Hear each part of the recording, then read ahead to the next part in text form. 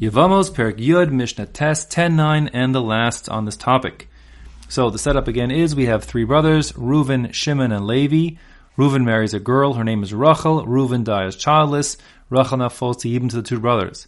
There's a little brother, Shimon. Shimon is not yet bar mitzvah, but Shimon goes and sleeps with Rachel, the widow. So on a Doraisa level, that's not consequential. The requirement for Yibam still exists. But rabbinically we've said, according to the Chachamim, the halacha, that we treat that act as the halachic equivalent of Maimer, and now they are, so to speak, engaged, partially married, if you will, Shimon and Rachel. So the Mishnah says, Ben Tesha Shana V'Yom Echad. You have a child who's at least 9 years old, but not yet bar mitzvah. Shebal Yevimto, who sleeps with the woman who is his late brother's widow, for an act of would-be Yibum. Umishahigdil, and when he grows up, when Shimon, the brother, now grows up to become a bar mitzvah, Nasa Isha Acheres, he marries a second woman. So now he has two wives. Shimon has these two wives. One is a wife Midorais, a real wife. The second one, we'll call her Leah. And one is like, I'll call her a rabbinic wife, Rachel. But Midoraisa, Rachel is still really the widow of Reuven, needing Yibum. So now when Shimon dies childless, you have two women who both need Yibum or Chalitza. They both have a zika to this third brother, Levi. On a Dorais level, Levi would do Yibum with both of them, or could do Yibum with both of them. But rabbinically, since Rachel is considered at least partially the wife of Shimon, and Shimon died childless also, so then Rachel is sort of falling to Levi from two directions, as the widow, if you will, of both Reuven and Shimon. And when that happens, we never do Yibum, we don't do Chalitza. And that being the case, Im lo yada, es harishona mishahigdil, provided that Shimon never slept with Rachel after he became bar mitzvah, because if he did, that act would be a bona fide doraisa yibum, and now Shimon would have two wives midoraisa, and the yibum would have been taken care of with respect to Rachel, and therefore she's totally, Rachel's just one of the two co-wives. But if that didn't happen, so then harishona, Rachel, who midoraisa is still the widow of Reuven, but midorabanan is the widow of Shimon, choletzes, she must have chalitza done to her to release her, v'lo misyabemas, but she can't do yibum with the surviving Levi, since she's kind of falling from two directions, like I said before. V'hashnia, as for the second woman, Leah, o choletzes, o misyabemas, she can do chalitza or yibum. She's eligible for yibum because she's only the widow of Shimon, and she's now a Yevamot waiting for it to be done to her, so she can have yibum with Levi. Normally, if you have two wives, meaning here if you have Shimon as these two wives, Rachel and Leah, you would do Yibum or Chalitza, the one, and the other was free. Here, in our case, since Shimon never consummated the Yibum by sleeping with Rachel after he became Bar Mitzvah, really she's also waiting, and therefore, just because you do Yibum with Leah doesn't resolve the issue with Rachel. Okay, now, hopefully that's clear. Rabbi Shimon's going to disagree as usual, as we've seen many times, because Rabbi Shimon holds that when a child who's at least 9 years old, but not yet bar mitzvah, sleeps with a Yevama, the din isn't rabbinically we treat it as something, even though Midoraisa is nothing. Rather, it's just a suffix Doraisa, meaning he's not sure. Maybe it's effective, and they're married. So in our case here, Shimon and Rachel now are married, even though he slept there when he was 9 years old, whatever it is. Or maybe they're nothing. There's not even a rabbinic connection between them. And that being the case, when Shimon marries a second woman and then dies childless, so there's two possibilities. Either Shimon had two wives, and there's no issue to resolve Reuven's widow Yibum situation because the act was significant even as a child, and therefore there's just simply two wives falling to Yibum. And therefore, Levi could just choose, whichever one he wanted to marry, and the other one can go free, or do chalitza with one of them. Or, and the other possibility is, the act of a child sleeping with Yevama is utterly meaningless.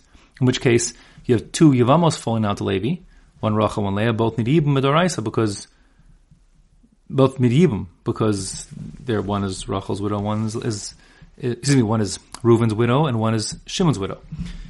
So since we don't know, we will certainly let at least one of the two women do Yibum with and marry Levi.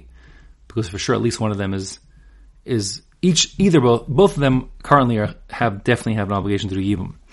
After Levi does Yibum with the first one, so the other one has a question mark over her head. Maybe she is still needing Yibum, or maybe she isn't. Maybe she's free, because if the act of a 9-year-old is not significant when he sleeps with his Yevama, so then, let's say the other woman, let's say for argument's sake, that in our case here, let's say that Levi chooses to marry Leah.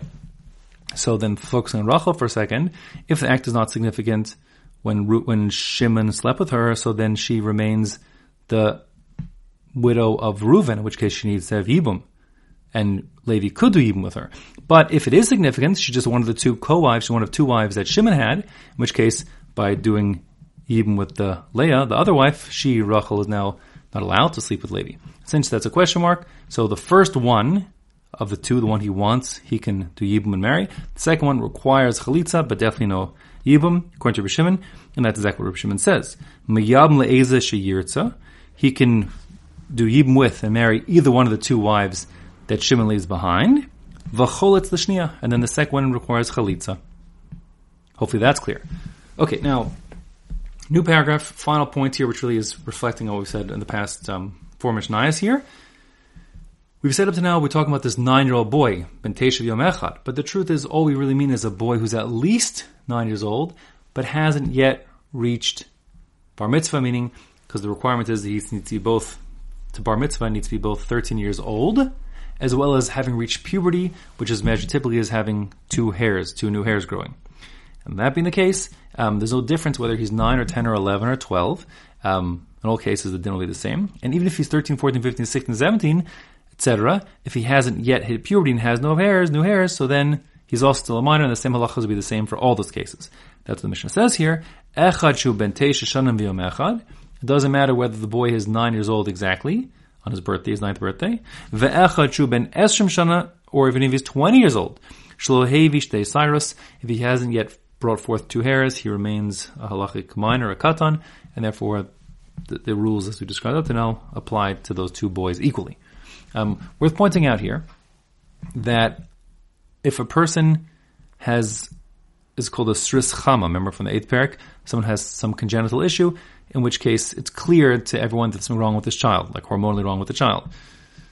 Those simanim, how you'd identify this sris chama, are things like his voice sounds unusually high pitched, or his hair is very thin, or he has no body hair at all.